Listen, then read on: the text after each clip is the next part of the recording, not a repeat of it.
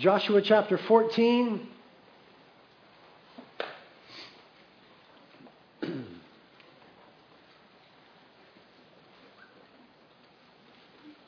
going to get through the whole chapter, and our pace through the book of Joshua is going to accelerate significantly from this point forward. Last week was a first ever. We did 2 chapters, never been done in the history of reality ever. And wow, God can do exceeding abundantly beyond anything that we ever thought, according to the power that mightily works within us. So if you're open to Joshua 14, let's pray. Jesus, we want you to continue to be exalted in our time here together. We've come to church for you. Lord, if there be any other motive in our hearts, we ask that you'd please have mercy on us, that you'd correct us and forgive us. But you're the reason, Jesus. We're here to exalt you, to worship you, and to know you more. And we ask that now you be exalted in the teaching and the preaching of your word, and that you would do a deep and wonderful work in our lives, a work of refining, Lord. We just confess before one another and before you we're a messed up people. We're not going to pretend like we're not. We're not going to put on our Sunday best, Lord. We're just a mess. And so we're just asking that you would come and do a work, Lord. You'd purge things out of our hearts that ought not to be there. You'd build things in that you want there. You do a work of refining and purifying and strengthening and set right whatever has gone wrong. And so speak to us. Word of God, speak. Living God, speak into our lives through your word.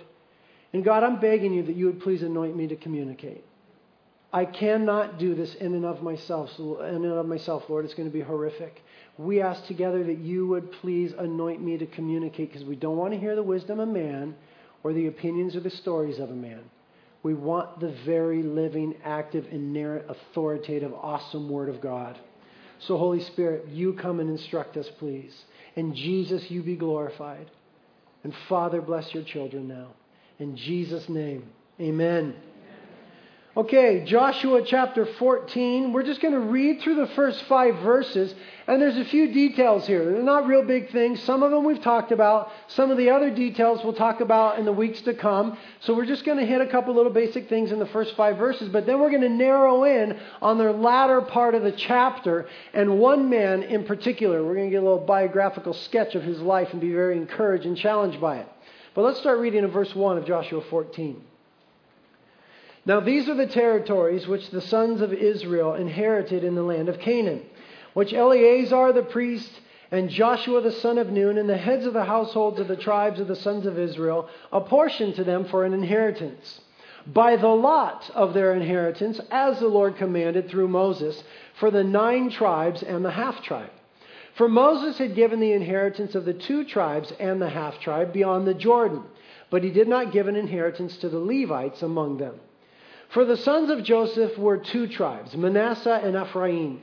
And they did not give a portion to the Levites in their land, except cities to live in, with their pasture lands for their livestock and for their property. Thus the sons of Israel did just as the Lord had commanded Moses, and they divided the land. Now you'll notice that it says in verse 1, now these are the territories which the sons of Israel inherited in the land of Canaan. Recall from last week that I shared with you that chapters 13 through 21 make up the division of the land to the 12 tribes of Israel. But 2.5 tribes got their portion of the land on the east side of the Jordan River, and we spoke about that last week. Now, in chapter 14, we get to the division of the land of Canaan proper. And it will continue all the way almost to the end of the book, and that's your introductory statement there in verse 1.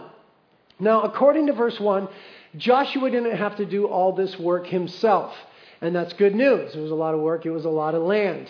Joshua has undergone a job shift from military commander to administrator of sorts in dividing the land among the 12 tribes, but he didn't have to do it alone. There was Eleazar the priest who would, of course, help him. And then there were other various heads of households from Israel, we're told in verse 1. Now, we're told in verse 2 the method by which they divided up land, and that was the casting of lots. A lottery of sorts. Now, it would seem random to you and I, and usually our approach to that is. But in Proverbs 16, verse 33, it says that man casts the lots, but the Lord controls the outcome. Okay, so there is a way in which in the Old Testament, God worked with His people through the casting of lots. We see it in the New Testament as well with the appointing of Matthias as one of the disciples in Acts chapter 1. We're going to deal with that more extensively, casting of lots, and how it may or may not relate to our life when we get to chapter 18. But basically, it was a lottery system that was submitted to the sovereignty of God for the dividing up of the land among the 12 tribes. Now, it mentions here once again that the Levites did not get an allotment of land. Why? They were the servants of the Lord, and they were the ministers of God to the people, and so their portion was the Lord Himself. Amen? And that's the best portion. Who needs land and stuff when you got Jesus as your portion? And so the Levites, their portion was the Lord, but they were given some cities because they needed to live somewhere, and they were giving some grazing lands for their flocks. And then in verse 4, we have an explanation for the half-tribe of Manasseh and the half-tribe of Ephraim. We haven't talked too much about Ephraim yet in our study of Joshua, but we talked a lot about Manasseh. And you may have been wondering the whole time, why are they called a half-tribe? Was there a division that took place? Did half of the tribe stay on the east side, but then the rest of the family of Manasseh went to the other side? No, here's the deal. As you know, there are 12 tribes of Israel. And those 12 tribes are named after the 12 sons of Jacob, whose name was changed to Israel by God. And the 12 sons and subsequently the names of the tribes are Asher, Naphtali, Zebulun, Issachar, Gad, Reuben, Benjamin, Dan, Judah, Simeon, Levi, and Joseph. But the tribe of Joseph was divided into two sub-tribes, the tribes of Manasseh and Ephraim. That's why it's called the half-tribe of Manasseh and the half-tribe of Ephraim. And the two together make up one tribe as a whole, the tribe of Joseph. So that's where we get that phraseology, the half-tribe of Manasseh. And we talked about them extensively. The fact that they settled on the wrong side of God's promises and stayed on the east side of the Jordan and never entered into the Canaan to possess the land. So now, in chapter 14, the dividing of the land is beginning, and we're going to get into all sorts of details in the chapters to come. But now we have this little parenthetical discourse, this wonderful little biography woven into the tapestry of the allotment of the land of Canaan to the Israelites. The story of the man named Caleb. One of the greatest men by my assessment in all of Scripture, but very infrequently mentioned. Not much written on him, but a great story nonetheless. Let's see what we can get out of it. Let's start reading in verse 6. Then the sons of Judah drew near to Joshua in Gilgal. Okay? The sons of Judah, one of the tribes, they're back at Gilgal, which is the headquarters of Joshua and the armies of Israel in the land of Canaan. And then Caleb, it says, who was from the tribe of Judah. Caleb, the son of Jephunneh, the Kenizzite, said to him, that is to Joshua, "You know the word which the Lord spoke to Moses, the man of God, concerning you and me in Kadesh Barnea." He was reminding him here of something that happened 45 years ago, something Moses spoke to the two of them. He says in verse 7, Caleb does, "I was 40 years old when Moses, the servant of the Lord, sent me from Kadesh Barnea to spy out the land. And I brought word back to him as it was in my heart. Nevertheless, my brethren who went up with me made the heart of the people melt with fear, but I followed the Lord my God fully." Now, the allotment of the lands is beginning. The administrative process of dividing them up by the casting of lots is starting. And Caleb comes to Joshua and says, "Joshua, I want to remind you of a conversation we once had with Moses. Moses has been dead now for a little over 7 years. But you and I had a conversation with him way in the southern portion of the land of Canaan, a place called Kadesh Barnea, 45 years ago. And there were some events that unfolded during that time. And a promise that was made to me by Moses that I want to remind you of now." Let's see that story unfold as you turn to Numbers 13 and 14.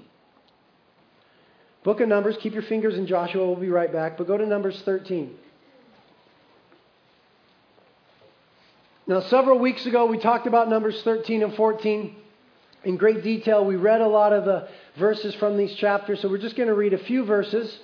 But I'll just recap the story for you before we do read verses. When we get to Numbers 13 and 14, Israel has already come out of the land of Egypt, and they've been traveling for about a year. And then they come to a point of entry at the southern portion of the land of Canaan. This is the place where they were supposed to take possession of Canaan. This is the place where they were supposed to enter in. This is the moment where God was going to give them the land. They should have gone in by faith and entered at this time, which is 45 years from Joshua chapter 14. And we have on the map for you where Kadesh Barnea is. It's at the lower portion there of the land of Canaan. That black outline are the modern borders of Israel. So they come to that area, and the Lord commands Moses to send 12 spies into Canaan. One would be elected from each of the 12 tribes, and they together would go in to spy out the land of Canaan for 40 days. And they go in, and they're in there for 40 days, and they travel all the land. And when they come back out, they say to the whole congregation of Israel in verse 27 in Numbers 13, they say, surely the land does flow with milk and honey. In other words, they report, hey guys, God brought us out of Egypt just like He said He would. He's brought us here to the border of the land of Canaan, the promised land that He wants us to enter into. We've gone in and we've surveyed, we've viewed, we've looked at God's promises for ourselves. And it's just like God said it would be. It's a land flowing with milk and honey. God has been right on to us so far. But then there comes a division in the opinion as to what should be done next.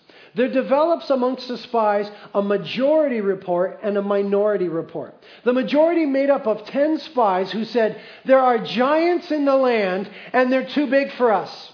We're intimidated by them. We're afraid from them. We don't think we could handle it, and so we don't think we should go in. And a rational person would be saying, wait a minute.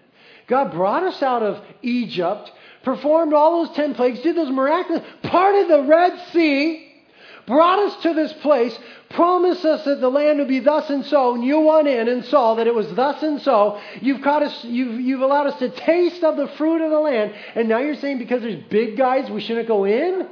Yeah, that's what we're saying. They're super gnarly. It's really scary. We don't think we should go in. That was a majority report.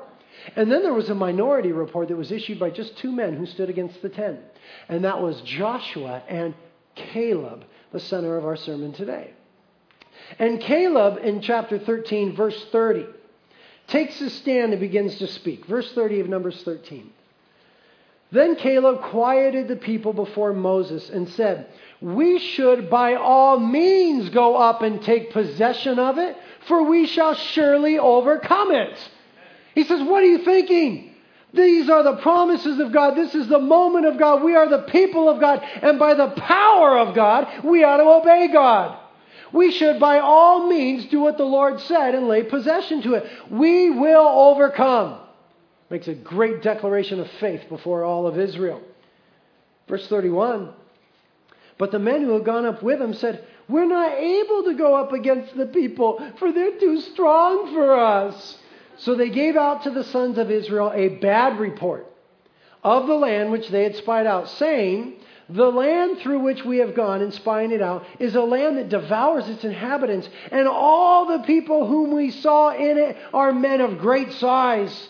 There also we saw the Nephilim. The sons of Anak are a part of the Nephilim, and we became like grasshoppers in our own sight, and so we were in their sight. So Caleb takes his stand and makes a declaration of faith. We have got to go in. This is God's will for us. Of course it's intimidating. Of course it's a challenge, but it's God's will, so we will have God's provision. Let's go for it. And they say, no, it's too big, it's too gnarly, it's too scary. It's a land that just devours people when they go in there. And we're just like little tiny grasshoppers. They're getting irrational now. And you know, that happens in the life of even Christians when we get our eyes off of Jesus Christ. Have you ever noticed? You get your eyes off of who Jesus is, and you start to focus on the circumstances and the difficulties and all the challenges, and all of a sudden your giants get real big and your Jesus gets real small. And then you get irrational and you say, we're just little grasshoppers, we could never possibly do it. And that's what's going on. And Caleb is not done. We pick up the words of Caleb in Numbers 14 now, verse 7. He says there, the land which we pass through to spy out is an exceedingly good land. If the Lord is pleased with us, then he will bring us into the land and give it to us, a land which flows with milk and honey. Only do not rebel against the Lord, and do not fear the people of the land, for they shall be our prey. Their protection has been removed from them, for the Lord is with us. Do not fear them. This is glorious. What we see here is that Caleb continues in his stand for righteousness and faith and obedience to God in the midst of a people who were not with him. The majority report was contrary to what he was saying. And we know from the rest of the chapter that all of Israel went after the majority report. In fact, they said, you know what? Yeah, that's right. Let's kick Moses out. Let's get a new leader and let's kill Joshua and Caleb. That's what happens in verse 14. They try to do that. And Caleb maintains his stance of righteousness and faith and obedience before the Lord. And the first point of this sermon is this: that Caleb was dedicated under pressure. That's what makes him a great man of God and a life to be studied in Scripture. Caleb was dedicated under pressure, even when the whole world that he knew was against him. When everything that he saw was contrary to what others claimed to see, he still stood and determined to be obedient to the Lord.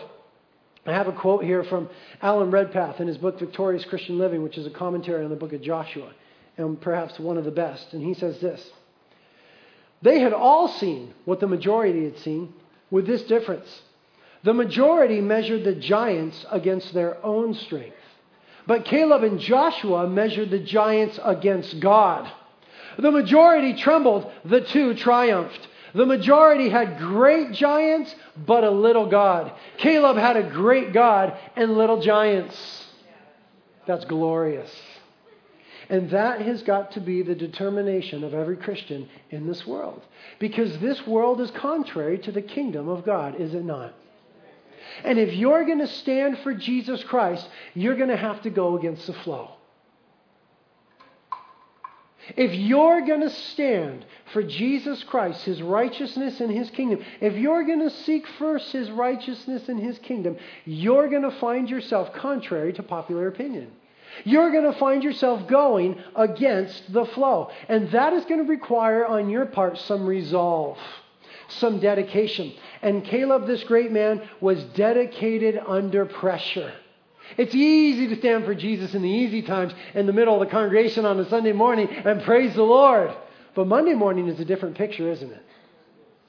When we get to the workplace or the school or whatever it is and we find, wow, everybody here is no longer for my God, nor are they necessarily for me. What are you going to do in that moment? Do you just go with the flow and just begin to blend into the world? That's so contrary to the teachings and the will of Jesus for you.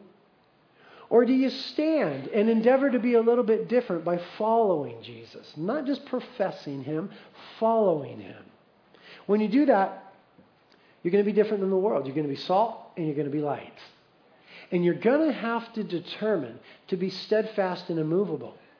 It says in 1 Corinthians 15:58, therefore, my beloved brethren, be steadfast, immovable, always abounding in the work of the Lord, knowing that your toil is not in vain in the Lord.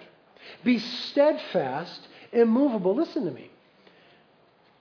By all measures, it doesn't matter how you measure, it doesn't matter what your eschatology looks like, we are living in the last days. And Scripture says that this world is going to become increasingly anti-Christ as we move toward the coming of the Lord. There's a popular teaching within the church that there's going to be a great last days harvest. Now, I hope that there is, but there's no such teaching in Scripture. Scripture says in the last days many will fall away from the faith. Jesus said that the love of many will wax cold in the last days, that many will pay attention to doctrines of demons and deceitful spirits, it says in 1 Timothy 4. The Bible doesn't speak of a great end times harvest, contrary to popular Christian belief. I pray that there is one, and I labor for one. But I know that the calling upon my life in these last days is if I'm going to stand for Jesus, I need to be steadfast and immovable. I need to determine today that I am going to stay determined under pressure. That when the world is contrary, I'm going to choose to stand for Jesus. Because this world is going to get ever increasingly contrary to the message of our Lord and the kingdom of God manifest on earth.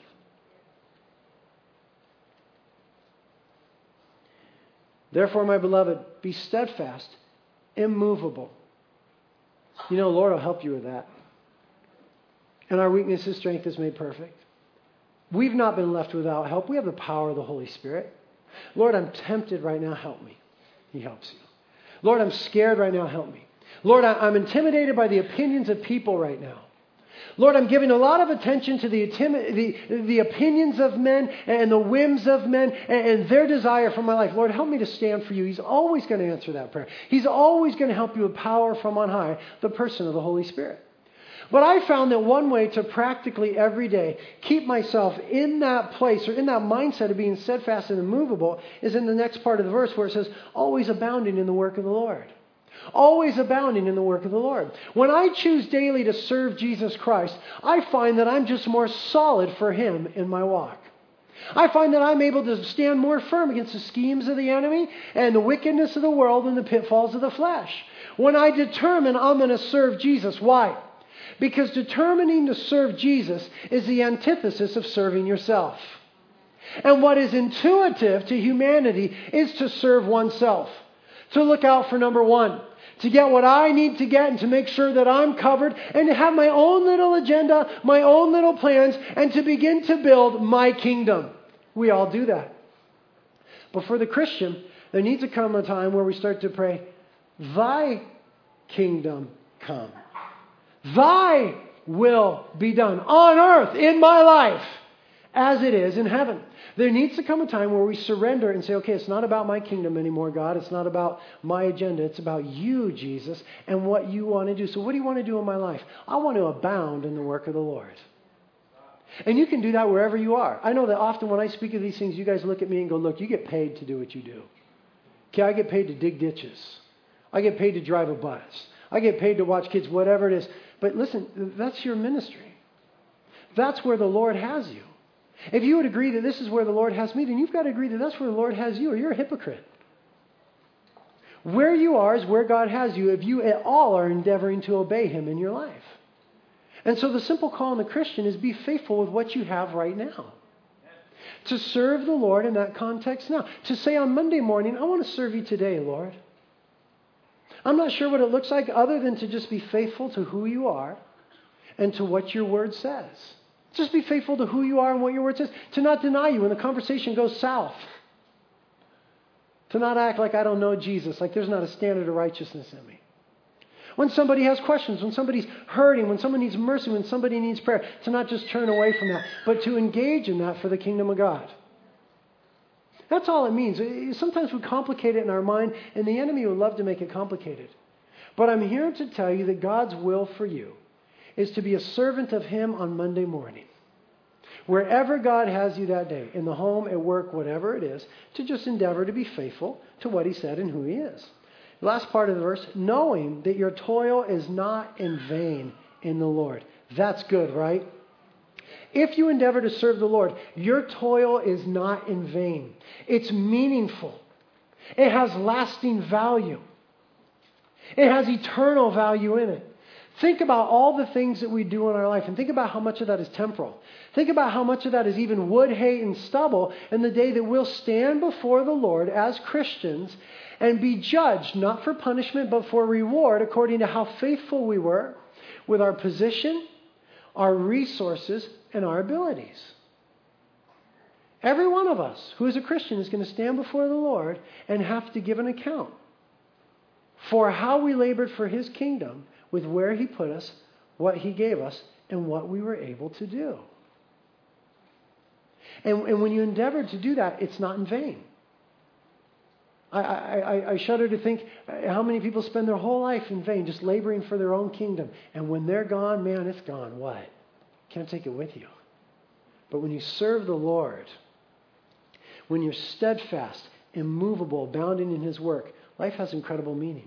And if you choose to do that, you will have to choose to be dedicated under pressure. The more you want to serve Jesus, the more difficult it's going to get in this lifetime. there's a truth. You better deal with that. You want to go with the flow of this world, that's your gig. But if you want to put your hand to the plow and labor for the King, there's going to be some opposition. Anybody know what I'm talking about? Amen. Quote here from Alan Redpath about Caleb says, "A faith that never wavered had enabled Caleb to lay hold of a strength that never weakened, the very power of God himself. When the majority opinion was contrary to what was right, him standing in that faith, a faith that never wavered, allowed him to tap into a strength that never weakened, the power of God himself." If you choose today to begin to stand for Jesus in your life, you will experience unending power in the person of the Holy Spirit. Verse 9. Caleb speaking. Verse 9 of Joshua 14. Go back there. Excuse me for that. Go back to Joshua 14. We're back there now.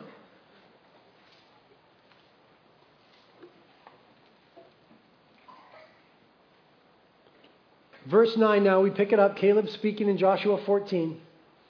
"So Moses," he says to Joshua, "swore on that day, telling me, 'Surely the land on which your foot has trodden shall be an inheritance to you and to your children forever, because you have followed the Lord my God fully.'" Very important phrase. We'll come back to it. Verse 10. "And now behold, the Lord has let me live," Caleb says to Joshua, "just as he spoke, these 45 years. From the time that the Lord spoke this word to Moses, when Israel walked in the wilderness, and now behold, I am 85 years old today." I don't know if it was Caleb's birthday, and he's 85 years old like today, or he means like today, now, in this time, I'm 85 years old. But either way, he is now 85. And he's talking about the promise that Moses made to him after he took a faithful stand, according to spying out the land, that he would have a certain portion in the land of Canaan. And he's referring to a conversation that took place 45 years ago. And let me tell you, it's been 45 really hard years. Because 38 of those years were spent wandering in the wilderness with the rest of Israel, weren't they? And that was a difficult time. And then the last 7 of those years have been spent in warfare. So 38 in the wilderness, 7 in warfare. 45 really long, hard years. And now he's 85. And the second point that we glean from the life of Caleb at this juncture is this. Caleb was dedicated under difficulty. Not only was he dedicated under pressure when the opinion of the world was against him, but he was dedicated under difficulty when circumstances were less than perfect. You see, he endured 38 years of wandering in the wilderness, the judgment of God for a sin he didn't commit. He was righteous before God. He did the right thing. He did everything right, but he experienced everything wrong. He had to go with Israel into that judgment. He spent just as much time. It was just as dry, just as difficult. He did everything right and had to endure everything wrong. And you and I hear that and we say, that isn't fair. Right? We say that. Caleb never said that. We have no record of Caleb having that mindset whatsoever. Of him ever thinking that way, reacting in that way, saying nothing. This isn't fair. Guess what? It wasn't fair. My son, Isaiah, he's 6 years old. And you know, when you're that age, you're obsessed with fairness to a certain degree. Because what the neighbor kid just got as a gift, you need the same thing or something of equal or greater value to compensate. You know what I mean? And so whatever happens with one of his friends or whatever, we often hear our son Isaiah say, it isn't fair. And as a 6-year-old, you know, that's a reasonable thing to say. By the way, only kids are supposed to say that, adults. And so my 6-year-old comes and says, that isn't fair. And Kate and I, my wife and I, say this to him all the time. We take that as a teaching opportunity and we impart this knowledge to him. We say, Isaiah, life isn't fair. In all seriousness, we want him to learn life is not fair. Where did we ever get the idea that this lifetime would be fair? We live in a world that is fallen and contrary to God and in utter rebellion to our King Jesus Christ. Jesus himself said, in this world you will have trouble. What makes you think this life is going to be fair? He did say, take heart, I have overcome the world. Fair is not, there ain't no fair, man. I'm sorry to tell you that. It wasn't fair. It was life. And unfortunately for so many of us, that's the truth that we're living in right now. I know for so many of you here. Circumstances are so gnarly and so difficult and so radical, and you're saying it isn't fair. And it isn't fair, but it is life. But we have an ever-present help in the time of need. His name is Jesus. We have help whenever we need it. We have an unending reservoir of strength. He is the Holy Ghost, the third person of the Trinity. We have in our time of need a kind of merciful Father, God the Father, who is high and exalted, seated in a lofty place, and yet near to the contrite in spirit. He's near to the brokenhearted. Life isn't fair. But Caleb never said that. He simply endured. You see, he was dedicated under difficulties. And he didn't get bitter. There's no record of him getting bitter. That's a toughie, right? Sometimes life beats you up so much you get bitter at people and at God. And that's a dangerous place to be because bitterness is really Satan's playground. You harbor bitterness in your heart and you're giving Satan access and opportunity to your life. I know, personal experience and the scriptures, Ephesians chapter 4. Do not let the sun go down on your anger, thereby giving the devil an opportunity. In the Greek, topos, literal geographical location in your life. Caleb, who was dedicated under difficulties, didn't get bitter at God or the people. And though he had to walk for years, for decades, with the people that their rebellion brought them to this horrible place. And you know what? He had to watch them die because of their sin. He did everything right. He had to endure everything wrong. But we have this quote about him, again from Alan Redpath. Amid the murmurings of the people, Caleb retained the fixed purpose to wholly follow the Lord. Never was he found among the grumblers or among those who were skeptical and unbelieving. Never was he found among the people who hankered again for the leeks and garlic of Egypt.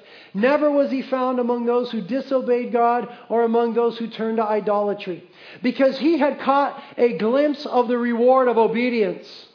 And that was sufficient to keep him true for all the rest of his life. And until that brought him, at last, the place God had promised to him. He did all things without grumbling or complaining.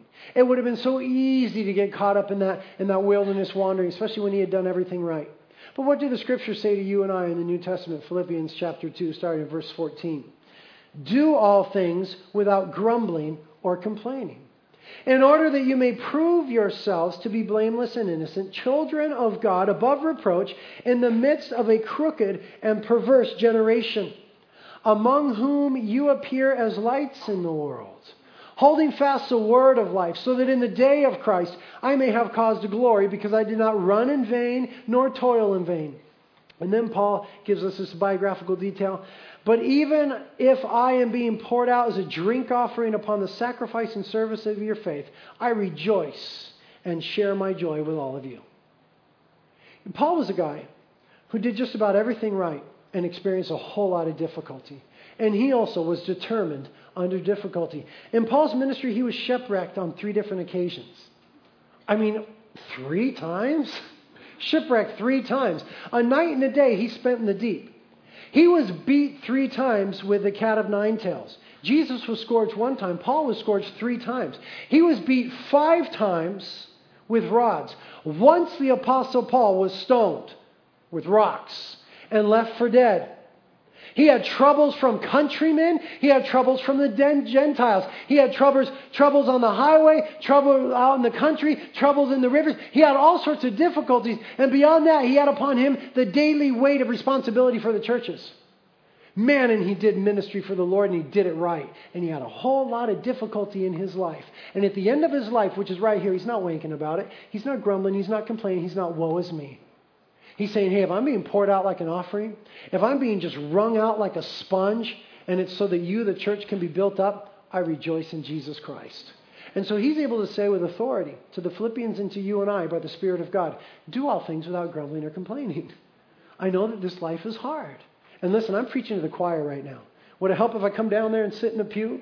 I'm preaching to myself as well, okay? I'm maybe the worst. Ask my wife and my mom. They'll tell you about it. Do all things without grumbling and complaining. When we do, we demonstrate ourselves to be the children of God, lights in the world amongst a crooked and perverse generation. Now, I want you to see verse 11 as we get to our final point. This verse is great. This is Caleb speaking. Look what he says. Joshua, I am still as strong today as I was in the day that Moses sent me. As my strength was then, so my strength is now for war and for going out and coming in. He's 85 years old. He's 85 years old. He ain't lying. He's standing before Joshua and saying, Joshua, I'm as strong today as I was when Moses was here. When he sent me in to spy out the land at 40, I'm as strong now at 85. And I don't think he was fronting.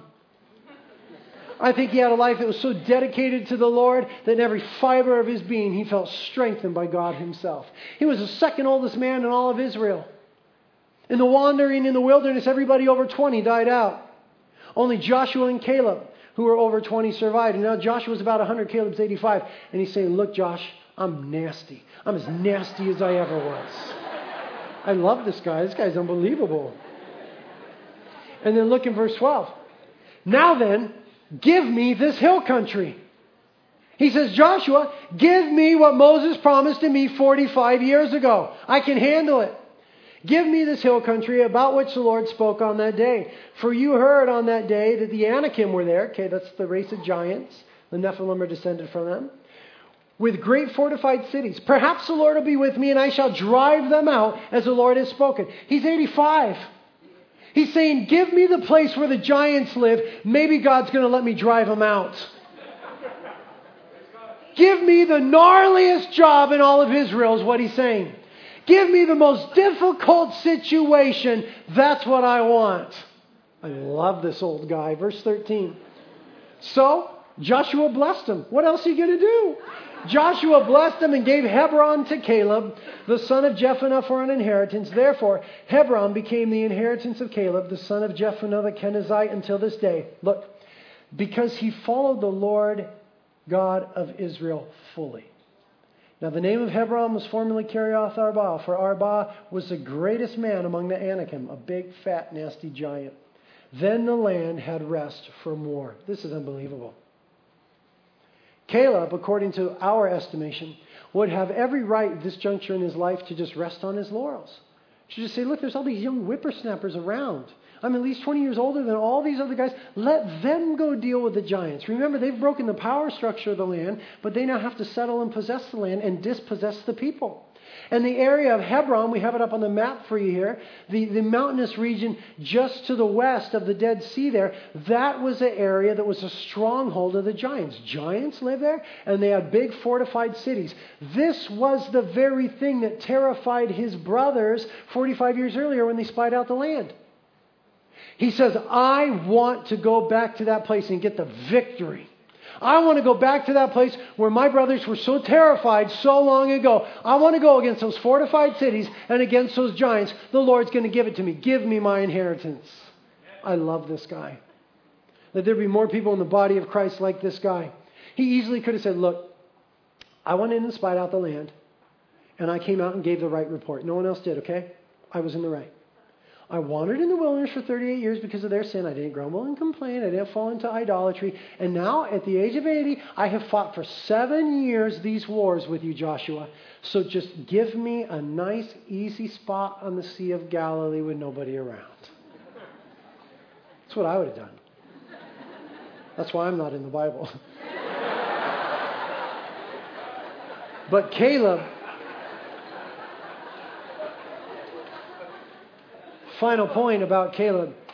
He was dedicated unto the end. He was dedicated under pressure. He was dedicated under difficulty. And he was dedicated unto the end. He didn't choose to rest on his laurels at this point. He didn't want to take it easy. Here's a great quote from a guy named Gangel. Even after 85 difficult years, Caleb had a great attitude about serving God and fighting for Him. He wasn't tired out. In fact, he was just getting excited. He didn't walk up to his old friend Joshua to ask for a maintenance-free, energy-saving home, preferably one with a large porch for his favorite rocking chair. No, he asked for the hill country still inhabited by giants. He wanted the very area that had intimidated the other 10 spies. And the rest of the Israelites were probably glad to let him have it. Get on with yourself, old man. You go take that area. Fine, we're going to go over here. Listen, he didn't just accept the challenge, he pursued the challenge. He was as ready toward the end of his life to fight the battles to the glory of God as he was much earlier in his life. And this should always be true for the Christian. There's nothing in Scripture that says that Christians need to mellow in their zeal for the Lord with age. Correct me if I'm wrong, maybe some of you seasoned saints, but I haven't found it. That we should be less zealous for the Lord as we mature in years. That we should be less of a warrior for the Lord. If anything, according to my understanding of Scripture and who God is, you ought to be the most zealous for the Lord. You ought to be the most on fire. You've known Jesus the longest. And let me tell you, this generation, the younger generation, we need to see an older generation that is sold out for Jesus Christ doing battle on behalf of the community. And we're so thankful for those of you that are. There's like 3 of you at Reality. We're so thankful. But often the 3 that do come to Reality, 4, that do come to Reality, they come and say, oh, I love to see the young people's zeal and passion for the Lord. And that's great. But in my spirit, I turn around and I say, we need to see your zeal and passion for Jesus. We need to know that we'll still be doing this 40 years from now, should the Lord tarry, that we can still dance unto the King, that we can still lift our hands, that we can still shout, that we can still do battle in the prayer closet against the enemy and see victory for our community. We need you people to be dedicated unto the end. Together we can be like Caleb, dedicated under pressure, dedicated under difficulty, and we ought to be dedicated unto the very end. And here's a charge to a young man whose name was Timothy, from an older man whose name was Paul in 2 Timothy 4.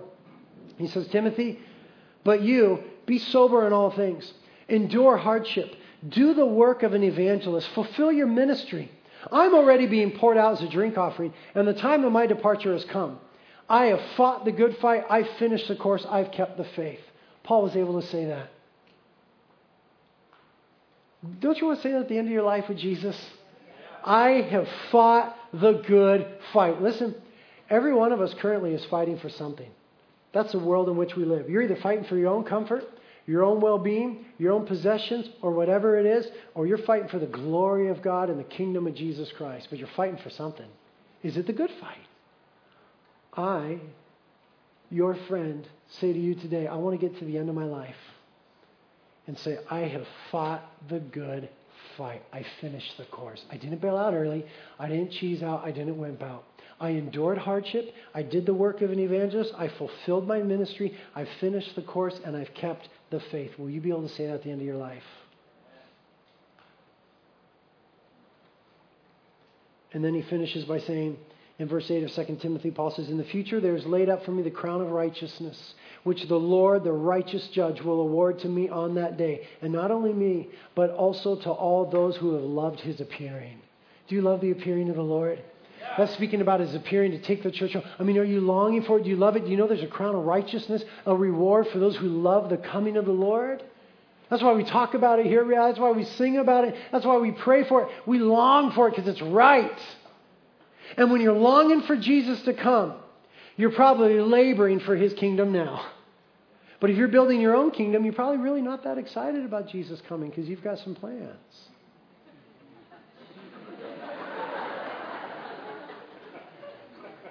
But when you're running hard for the Lord, your daily prayer is, Maranatha, Lord, come quickly.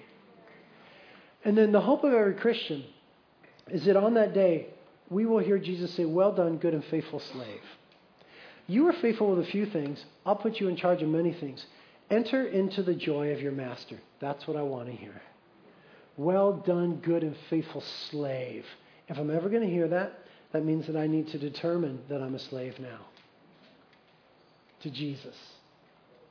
Make myself a slave to righteousness, his cause, his purposes. I need to be able to say, I'm just a lowly slave, Lord, doing what you told me to do. And perhaps someday I'll hear him say, well done. That's what I'm living for. Well done, good and faithful slave. Enter into the joy of your master. Are you living for that moment? Is there anything you're doing in your life right now that if it were to end today would cause the Lord to say that to you? I hope there is. I hope in some way you're living for Jesus. Your vision is beyond your own world. You've caught the vision of the kingdom of God. You know that He's given you gifts, that He's got a calling in your life and a purpose on your life, and it's whatever context He has you in. You don't got to pick up and go anywhere. It's right where He has you. And if you've caught that vision, then you've got a hope of hearing the Lord say that. If not, if you know, wow, I'm really, totally, honestly, just like living for myself. Today's a great day to repent. Today's a great day to get over yourself and get into the things of God. And in that, there's joy unspeakable and unending reward. And I just want to finish by saying this. Did you notice that 3 times in Joshua 14 it said that he followed the Lord his God fully? Some translations say he followed the Lord wholeheartedly. In the Hebrew, that word wholeheartedly was a sailing term. It was a nautical term that referred to a ship that pushed straight ahead no matter what happened. He was wholehearted for the Lord. No matter what happened, he pushed straight ahead. Forget what lies behind, press on toward the upward call of Christ Jesus is the New Testament phraseology from Paul in Philippians 3. Wholehearted, a ship that is pressing ahead, maintaining its course no matter what. To be dedicated under pressure, under difficulty, and unto the end. And the thing that's so cool about Caleb is that his name in Hebrew means all heart. I love it. You ought to name your kids that. His name was All Heart, and he served the Lord wholeheartedly. He was dedicated in pressure, difficulty, and unto the end. What a glorious example for you and I. Amen? I'll tell you this right now. I'll be humble and honest and transparent before you. I need help. I've been preaching to the choir today. We're a lot like each other. We're just not enough like Jesus, are we? We're just a little more cheesy than we want to be. And so I'm going to ask for the power of the Holy Spirit to come upon me today. Anybody want to join me in that? Stand up if you need that gig.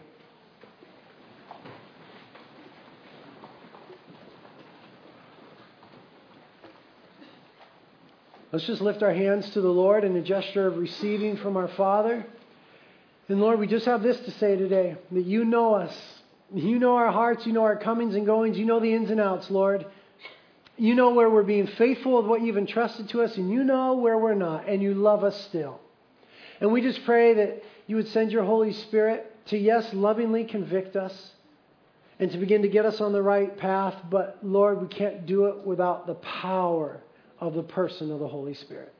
So, Father, give us the promise of the Holy Ghost. Holy Ghost, come upon us now. We need power for these things. We're so weak in and of ourselves, so unable, so inadequate. Thank you, Father, that in your sovereignty and your wisdom and your goodness, you ordained that we would have power from on high. And so we want it now. Holy Spirit, that you would come upon us for power to be witnesses for Jesus Christ. In Carpinteria, in Summerlin, in La Conchita, in Montecito, in Ventura, in Santa Barbara, in Oxnard, in Goleta, in Camarillo, and to the uttermost parts of the end of the earth. Oh yeah, in Ojai, Lord. We need power there too. We ask that you would empower us to stand for you. Lord, help us to surrender wherever we have not. We want our lives to be yours and wholly yours. Wholehearted. In Jesus' name we pray. Amen. Well, let's draw near to the King. Let's let him do some things in our hearts. Prayer team is here if you need help. Great day to get on your face before the Lord.